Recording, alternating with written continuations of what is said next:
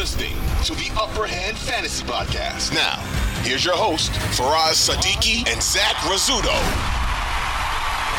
I have Travis Etienne at 11. This is the lowest I've had him in a while. This is a very tough matchup, though, against Tennessee. My concern in this game, is not only that it's a tough matchup, but if the Jaguars can't contain Derrick Henry, will the Titans just dominate possession? Most of this game. Could. Yeah. Right. And the hope is that the Jaguars can score, maybe through the air a bit, move the ball, make this a competitive game.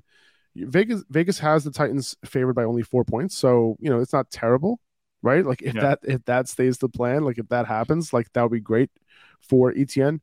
Also, it's Etienne isn't extremely involved in the passing game. He's involved, but it's not like he's getting 5-6 targets a game.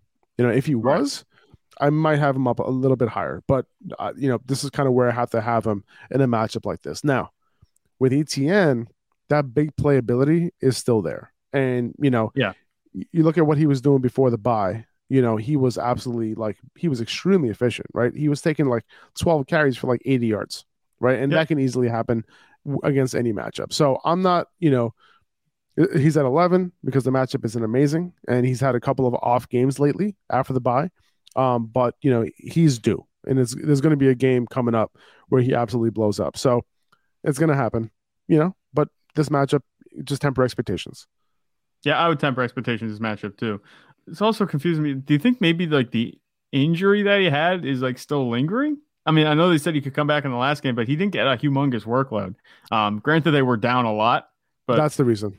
That's the reason. I mean, they were passing the ball a ton, but he was on the field for every snap. His workload was absolutely ridiculous in terms of his time on the field. Yeah, so he hasn't slowed down in that sense. I'm just trying to piece it together because I thought even with them being in a negative game script, you think that would translate to more than 3 targets, which is what he got last week. Yeah, that was a little confusing. It wasn't confusing to me because he's been running a ton of routes this year, but he just hasn't been targeted.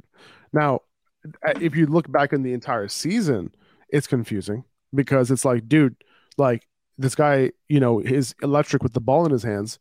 Get him the ball. You know what I mean? That's the confusing part of it overall. I wasn't confused. I wasn't surprised that he didn't get a lot of targets in this game because he just simply wasn't getting targets the entire season when they've been down. I think that's problematic when you have a guy like him in the backfield. Trevor Lawrence, that's your boy, Trevor. That's your boy from Clemson, dude. You guys were crazy in the passing game. He caught so many balls and he was super efficient. So what's up. Get him the ball. On the year, he only has 8% target share.